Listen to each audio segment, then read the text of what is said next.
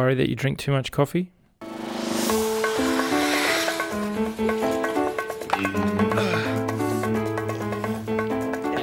think we're going to have to cut you off, sir. Not a chance. Gotta go feed the meter, line them up. G'day, welcome to Mouthful of Bees. This is coffee episode number 2, and it's ironic because sometimes too much coffee does make you do a number 2. This episode's focusing on caffeine. I guess when coffee came into the Western culture, I probably started as forms of filter coffee, like petrol station or truck stop drip coffee, you know, that jug style. I guess then we might have started having instant coffee or freeze-dried coffee, and then the espresso era came in. Then there's French press, that little glass press that you use at home. Then there's pods, and then now at cafes you see all forms of drip coffee. I think the next question, though, we'll start to head towards is the awareness of caffeine in our body, which will affect maybe how much coffee we drink, or what styles of coffee we can consume it as. For example, rather than having 2 or 3 coffees a day, you could have 2 or 3 coffees, but one could be espresso based and one could be half caffeinated or fully caffeinated or cold drip, depending on how you want to take the caffeine in. I had 2 good interviews in today's recording. One's with Jimmy Elias from First Press Coffee, and we also talked to Edward and Tom from Little Marionette about decaf. And at the end of that, I'll just explain the decaf methods. All right, so let's kick it off. This is Jimmy Elias from First Press, and we're talking about cold drip.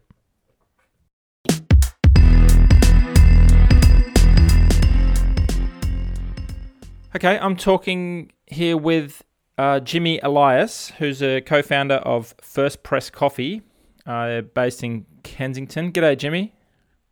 G'day, how are you? Pretty good, thank you. Thanks for having me, Tyson. That's okay. I'm just trying to actually cancel a call. Sorry, Jimmy. I grew up, or not grew up, but any coffee I was with was around an espresso machine. So I am intrigued by cold drip because I don't know what it is. So I thought I'd ask an expert. I thought you might be the right guy to go. Can you tell us what cold drip coffee is? Yeah, sure. So I'll first explain espresso coffee and then Nice. branch it out to cold drip. Yep. Espresso coffee is an extraction of coffee that's done over 20 seconds with hot water and pressure. And so it's quite a rigorous extraction to get out all of the flavors in a short period of time. Cold drip coffee is basically expanding those metrics. So you're just doing it with cold water. And because it's cold water, the coffee is less soluble. So you have to do it over a period of time. So basically, cold drip is coffee that's extracted by dripping cold water through beds of ground coffee for a period. Well, we do a period of 10 hours, but it can range, for any time that you really want to do. But our extraction goes for 10 hours. And what this does is gravity only pulls the water through. So it's a much gentler extraction that extracts a lot of the beautiful flavors of the coffee bean without the same acidic compounds and bitterness that can come through espresso coffee. Oh, I see. So the pressure that's in an espresso machine is one level, and the pressure you're working with is just the pressure of gravity. Yes, that's right. And we're also just using room temperature water instead of hot water. Right. So instead of forcing molecules out of the coffee grind or granules, you're letting time soak it out in what might be a more natural process. Is that fair to say? Yeah, I mean, it's kind of semantics. They're both natural extractions, but it's generally a more gentle extraction.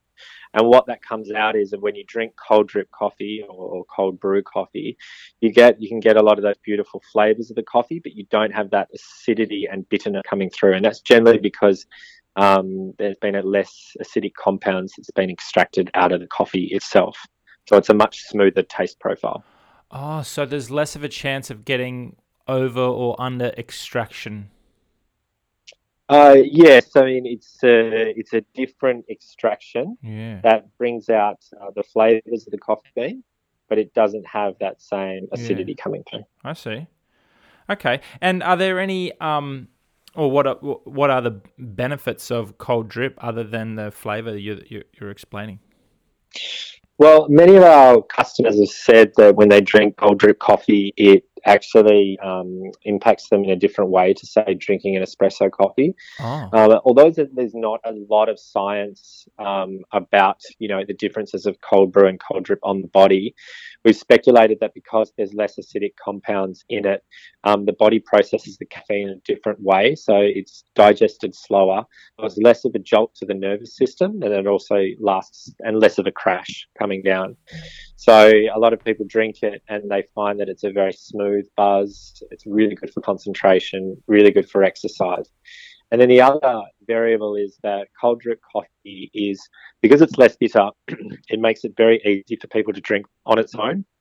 And because of that, you're removing some of the other things like milk or sugar, which people have with their coffee, which can cause a spike in blood sugar levels. So when you just have the coffee itself, you can really appreciate and, I guess, experience the benefits of the coffee bean without other foods, substances being in the drink itself. That's very interesting because I thought you hear people talk about how it's something that you can drink all day compared to espresso, which gives you gets you quite jittery, like you were saying. And so I thought, oh, maybe that's because less caffeine is pulled out. But you're saying it's because the body might process the caffeine differently. Okay, that's very interesting. Well, yeah, there's definitely less caffeine per mil, but there's definitely still quite a lot of caffeine, in the drinks itself. It's because some of our drinks are 100 mils, or we've got a 250 mil. You can still have 2 to 3 shots of coffee. But what I've found is, and especially with many of our customers, is I still drink a hot coffee in the morning. But generally, if I have more than one hot coffee, 2 or 3, doesn't impact me very well. But I can find that I can, sip on cold drip for the rest of the day, and it's just got that really beautiful experience that doesn't impact my body the same way. Oh, I won't send you to the toilet as much, you're saying? Yes, yeah, I guess so. Like happens with my first coffee. Instantly. Yeah. Well, that's awesome. I think you've answered all my questions. No, that was it. Tell us about First Press then. How long have you guys been around, and are you Australia-wide or? Yeah, sure. So First Press, we created First Press in 2013, me and my business partner Hamish. Mm-hmm. And we just started in Melbourne. And we started selling to cafes, and we slowly grew then and realized that there was a really strong market in supermarkets, because back then and still now, most of the iced coffees on the shelf were, big 600 mils of milk, lots of sugar, and there was nothing really that was catering towards people that wanted, healthier for you, or even an artisanal coffee that you could get at a cafe. Uh-huh. So we really saw a gap in the market, and since then we have grown into supermarkets around the country. We also we have a range of black cold drip coffee products, but we also have a range of almond milk and plant-based milk iced coffees. And we also have another product which we sell to bars, which is called First Press Black, and that's a coffee base for espresso martinis, which they use in that drink. And basically we've grown around Australia. We're national in Australia, and we're also selling to some countries in Asia and then also the Middle East. Look out. That's big time. What supermarkets, Jimmy? So we're in most independent supermarkets, IGA, Foodworks, soon to be Woolworths as well. Nice. Good work. Okay. And I think people can just Google First Press or look in those supermarkets. Are you on socials? Yeah. So we're on socials. It's at First Press Coffee. On Instagram, our website's www.firstpresscoffee.com. You can find all of our products there. You can order them for delivery, or there's also a stockist list, which has all of our closest stockists. Nice. All right, Jimmy, thanks very much. That's really interesting information that I didn't know, and I think a lot of people might be in the same boat. Yeah, great. Thanks. Thanks for thinking of us, Tyson. No worries.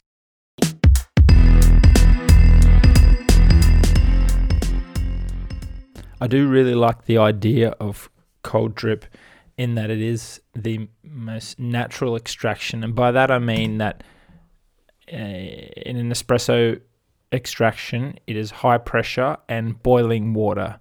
Now, pressure itself, I think the most natural form of pressure is what you have in the majority of the environment, which is gravity, the pressure of gravity, and the pressure of the air pressure that exists. There are, of course, higher pressures that exist in nature. For example, in a volcano or in a vacuum. But I would say that natural air pressure is probably the most natural form we have. And then also water, the most natural way, I think, water, even though we can find hot water in the environment, the most natural way water exists is cold. So therefore, having a cold drip, I think, is quite very close to the most natural extraction we can have. That was really interesting. I really liked that chat with Jimmy, and the idea that we'll probably learn more about how the body absorbs caffeine in different ways if it's extracted from the coffee bean in different ways. Next, I talked to Edward Cutcliffe and his roaster Tom from Little Marionette. They're up in Sydney. They make quite a nice decaf, so I wanted to talk to them about the decaf. Here's Ed and Tom.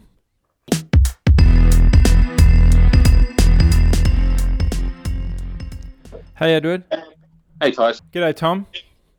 G'day, mate. How are you? Pretty good, thank you. Thanks for your time, guys, by the way. No worries. I just finished a cup of your delicious decaf. Good on you, mate. Do you drink full calf ever or only Yes. the decaf? No, the reason I have decaf is so that I can drink more coffee during the day, and I don't. It makes a difference when it's good, doesn't it? Yes. We've also got a half calf coffee, which is our house blend with the decaf 50-50 mixed in, Yes. and it's delicious. I'm brand new to coffee, so I don't want too much. Okay. Can you take half of the regular version of the coffee and mix it with half of the decaffeinated version? Or is that just too weird a thing to ask for? Half calf? Right, half calf. Half calf. We're gonna have a half calf. We're gonna have half calf. Yeah. Is that becoming a trend Australia-wide? Half calf? We are the first to do it in Australia. Oh, cool. And I know of one UK company that started about the same time as us a few weeks before, randomly. Right. And now they're actually trying to grow some half caffeinated beans as well. So there's I was reading an article this morning on it that there's a new varietal or a grafting strain that they've created that's half calf. Wow. So that way instead, if you have Robusta's up to 7 times the amount of caffeine or more, which we've steered away from. And the minute you have Robusta, the heart races and the coffee monster kicks in, you've got to go to the bathroom. Yes. And then you've got Arabica, which is the most common coffee out there now. It was Robusta because it was cheap and easy to grow. It grew on rooftops of cars moving at 100 kilometres an hour. It could grow anywhere. Right. So then Arabica is the most common. The higher the altitude, the lower the caffeine. And then so many other factors play into it. And then it's the way you roast it, and then how old it is from the date of roasting to how much caffeine it's got in it as well. The caffeine dies off over time. Yeah, it doesn't just pop off the tree tasting delicious. A lot of work goes into it. And so with these, you're saying that designing half caffeinated beans. I'll send you the article after this. Yeah. I guess the idea is so that there's less process in trying to pull the caffeine out, which is quite interesting because there are some methods and some are better than others. Yes. Yeah. So traditionally there was a chemical decaf that was it was cheap, it was fast, it was easy, it was efficient. Benzene? It was much common. Sorry? Is that benzene? Yeah, benzene, and there were other chemicals that they used as well, just depending on what they could get their hands on at the time. And then it was nasty, and it's actually not good for you. It was bad, especially for pregnant women, and that's the most common market for decaf. So it could be damaging. And look, I don't know what the science is behind it, if they've actually proven that it's damaging, and so then it went down the path of Swiss water, and Swiss water was basically. Actually, I'll let Tom explain Swiss water to you. Yeah, I might do a little explanation of Swiss water. You guys, you use that method. You use the mountain water method. So mountain water and Swiss water are basically the same thing, but Swiss water's trademarked. That's what I thought, and I thought they just got a bit big for their britches to say no one else can copy this method. So I assume naturally someone else is going to go, okay, I'll tweak it 2% so I can name it something different, but it is just a water extraction method. I don't think it's been tweaked, to be honest. I think it's blow for blow. But they'll say, I guess in method or procedures, this is different. They just can't use the terminology Swiss water. Gotcha. So mountain water is also price point wise was traditionally slightly cheaper than Swiss water. Not always. It depended on the varietal, because traditionally they'll just do a regional blend or a cheap blend and decaffeinate it, and that's the way decaf was. Okay. And then companies wanted to do nice decaf, so then they would contract the manufacturing plants to decaffeinate a nicer coffee, which is really common in Mexico, but Germany more so. You can send coffee from anywhere in the world to this German plant. I'll decaf it for you and then send it back. And then now there's the version that we use, which I'll let Tom talk to you about. So yeah, with the mountain and the Swiss, they're both trademarks. Anything mountain water decaf has gone to Mexico and had been processed. So our last decaf we got was a Colombian, a Huila, and even though it was obviously grown and processed to some extent in Colombia, it's the mountain water process is finished in Mexico. But we've moved on from that. We've moved on to a EA decaf, which is short for ethyl acetate. Yes. It is a chemical. It's a solvent that's found in. It's some paints and some nail polishes and things like that in very small fractions. But it also comes from the skins of fruits such as apples. Right. And it has a very distinctive smell and aroma and similar qualities to sugarcane. So that's why it's called sugarcane decaf. Just, There's also a story that they believe that the first time they did it, they used the byproduct of extracting the sugarcane, and the ethyl acetate was produced then. Okay. So that's... It has I don't know the ins and outs 1,000% of what happens in sugarcane decaf, but the carbon footprint is substantially less than Swiss and mountain water processes, and it's a lot more natural chemical. It's using a byproduct of another process as well, so it's minimising waste and making purpose of everything.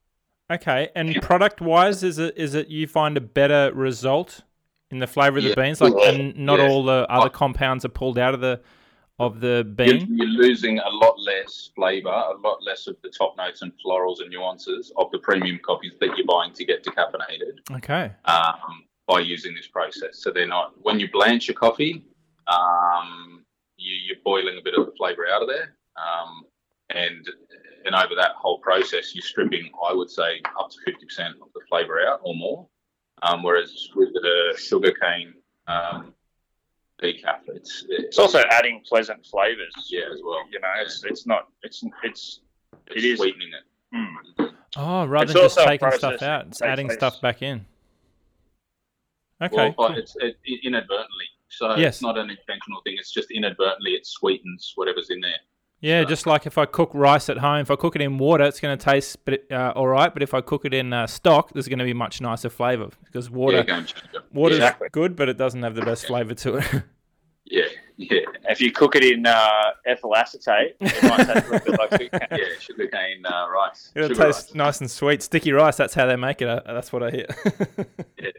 But it's also a process that can take place at origin rather than the coffee being transported to another place and effectively the process starting over.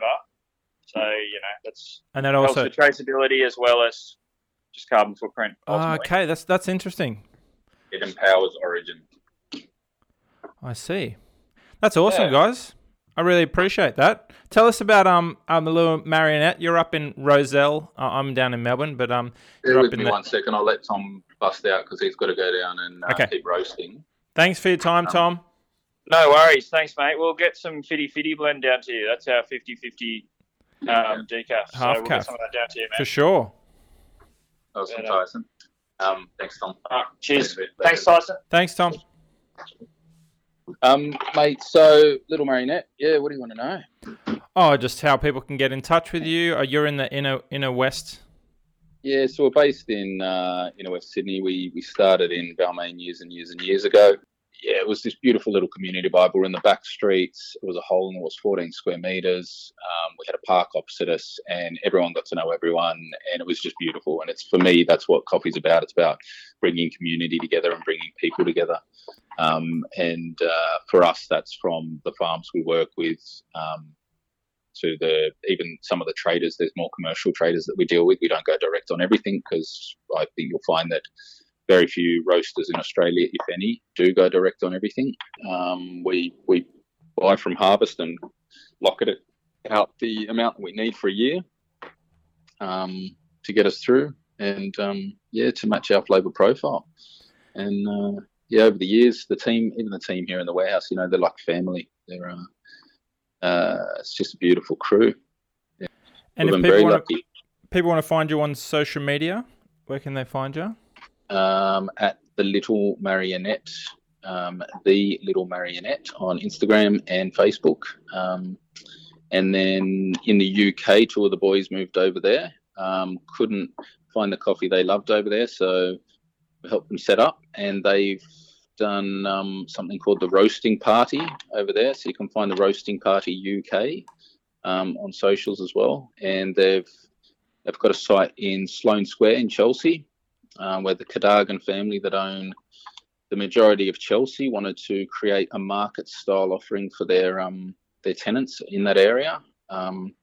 And they've opened meat, wine, bread, cheese, all of this in this old muse. It's beautiful. It's everything that you'd imagine old world posh England to be. And they've built this great little community hole in the wall there. And they're roasting out of Winchester. And they've also got another one in Moorgate, which is central. So that's Marionette spreading over there in a different form. And then in New York, we've got a few cafes over there that reached out to us to supply them. And we're just looking at push and go on our warehouse and roastery over there at the moment. And that's the Little Marionette USA on socials. And look for Saltwater NYC. They're a great couple of cafes that we supply over there. Amongst others who are Aussies doing a great job, phenomenal job over there. So, as are you guys, by the sound of things, the way you've expanded from just a little hole in the wall. And we've when been pretty lucky, yeah. When half caffeinated coffee takes off in Australia, we'll know that you guys started the trend here first. Thanks very much. There's probably someone somewhere else doing it, and we just timed it at the same time. But no, we've been pretty lucky with how we've gone over the years, and then just pedaling through this whole crazy 2020 that's happened, and trying to diversify and adapt and come out the other side. So. Well, yeah, I love the decaf, and I appreciate your time today, Edward. Thank you very much. No, not a problem. And if you need something that's not caffeine to slow down at the end of the day, we're doing a collaboration with the brewery next door, which is White Bay Brewery, and they've done one beer with us, a porter, in the past, and they're just about to release another one this Friday, tomorrow. It's delicious, and the head brewer there, the brewing team are amazing. They've won all these awards in their previous breweries, and so that's White Bay Brewing, and that beer is off the chart, but it's strong. I think it's 6 or 7%. So do the job. Oh yeah, it'll slow down the caffeine. Yeah. All right, thank you very much for your time, Edward. Thanks for your time, Tyson. Have a great day, mate. You too. See you later.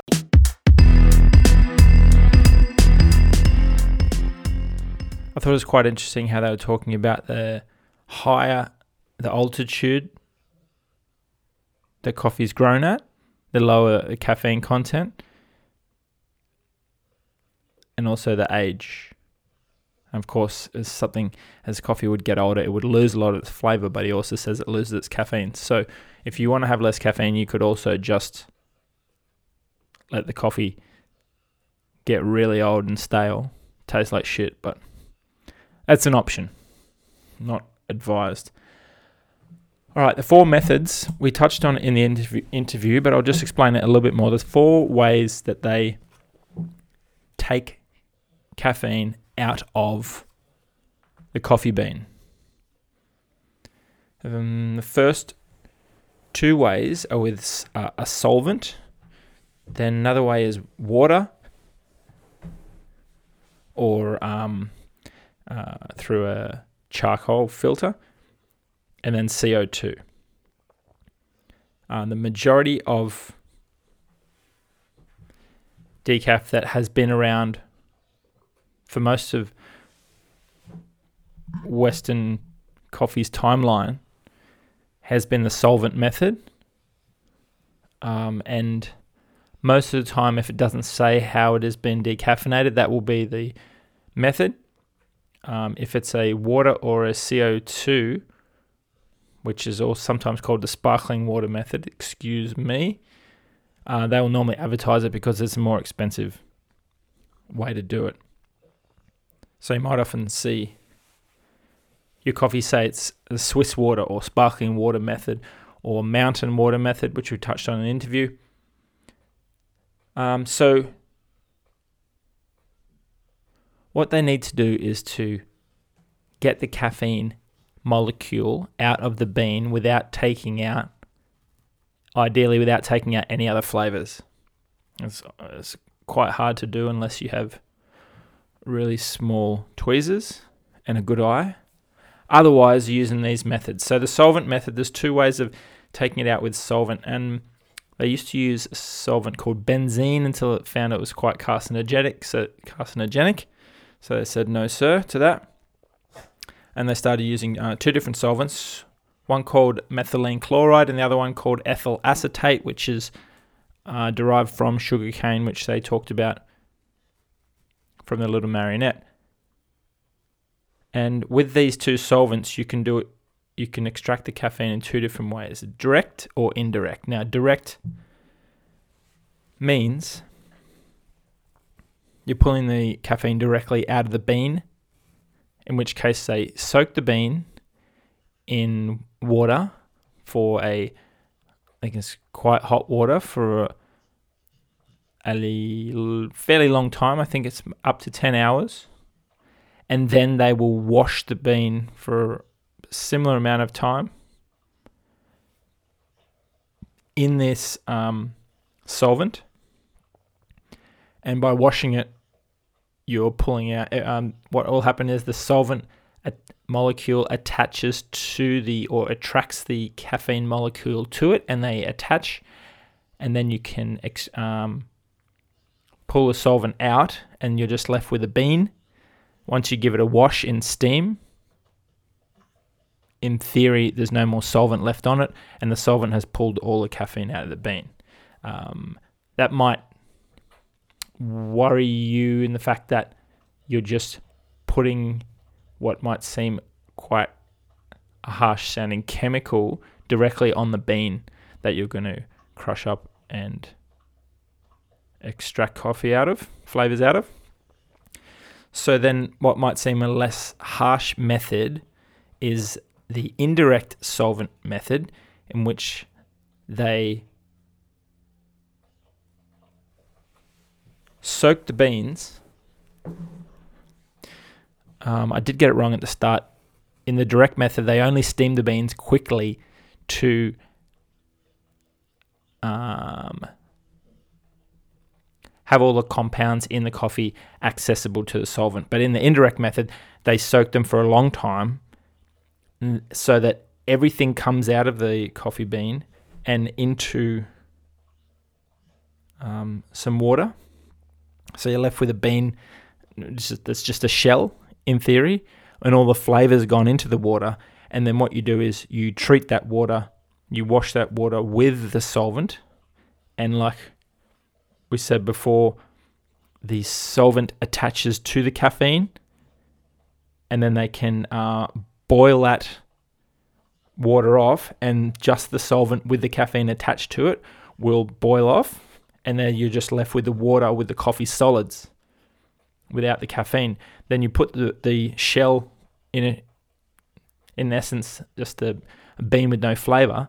You put them all back into that water, and it will absorb all those flavors back up. That's the theory of the indirect solvent method. What they say might happen is that the bean might not absorb everything back up, and therefore you're left with a bean that doesn't have as much flavor. So therefore, the direct solvent method might leave you with a lot more flavor than the indirect. The other method, one of the other methods, is the water or the charcoal filter method. Now, it was patented as the Swiss water method, which you might hear about. There's also a mountain water method, which is done in, I think the Swiss water method is done in Canada, go figure, and the mountain water is done in Mexico, I think. Now, what they do with this water method is a little bit different. So they soak beans in water like we do with the indirect method for a long time to get all the flavors out of the bean. Then you pull the beans out and you just got coffee flavored water.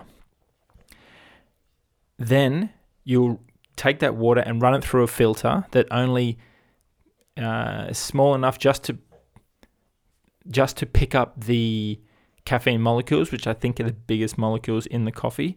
And so if you run it through that filter, all it does is catch the caffeine, and then you're left with water that just has the coffee minus the caffeine. Now, instead of putting empty beans back in and let them soak it back up, what they do is, so you have water with everything except caffeine. Now you put the same type of beans, but a fresh batch, into that solution, and all that can be extracted from that bean now when you let it soak in water for so long, or it might be warmer water, is that the coffee solids can't come out of the bean anymore because they already exist in a saturated form in that solution. So the only thing that's missing from that solution is caffeine. So that's the only thing that comes out of the bean, if that makes sense. So you have it's called a green coffee extract. And so it's a solution that's is thick with all the flavors from the coffee. So thick, so much so that when you put fresh beans in there, all those exact flavors don't need to come out from the coffee bean because they got nowhere to go. But yeah, only the caffeine will come out because that doesn't exist in the water. That's the Swiss water method. So then you pull those beans out and they're exactly the same as they were before without the caffeine. That's how it works in theory, and it works because caffeine-free beans are produced, and decaf needs to be a certain percentage. I think it's less than 1% in order to pass as decaffeinated coffee. And the last method might be called sparkling water method, but it's just CO2, which is the gas in sparkling water. Is quite similar, but the thing they found out is that CO2 is probably the best molecule, the highest attracting molecule to caffeine. So you'll soak the beans again so that they're able to give up all their molecules. They'll put it in a big vessel, high pressure, and then they'll put CO2 in there. So the gas CO2 under high pressure turns into a liquid. So in theory, it's another solvent. And because it's very efficient at pulling caffeine, it gets it out, I think, quicker than the other methods. The beans drop down to the bottom of the vessel, and the CO2 the pressure is released from the chamber. Therefore, the CO2 returns back to its gaseous state, and as it's doing so, it separates from the caffeine and it leaves just a residue of caffeine. And incidentally, all these methods that do extract caffeine are left just with caffeine in its sole form, and then those companies sell that caffeine, and that's how you get caffeine added to energy drinks and so on. All right, look, I hope that was helpful. I think I explained myself in a circle a little bit there, but you can look up more information about it, and at least if you want to go to decaf or try one a day, you have options, or at least you're armed with a bit more knowledge on how they make it, which ways might be healthier, which ways might be more attractive to you, and at least you can feel a bit more confident and not too wanky by asking the place you buy the decaf from, excuse me, how's this decaf made? All right, well, I hope you enjoyed those 2 coffee episodes. If you don't die tonight of overdosing on caffeine, we'll see you tomorrow, and you know that there are plenty of options for you out there as you try and stay as hydrated as we head towards this Kevin Costner Waterworld future, possibly. Catch you later. Mouth full of bees. Mouth full of bees.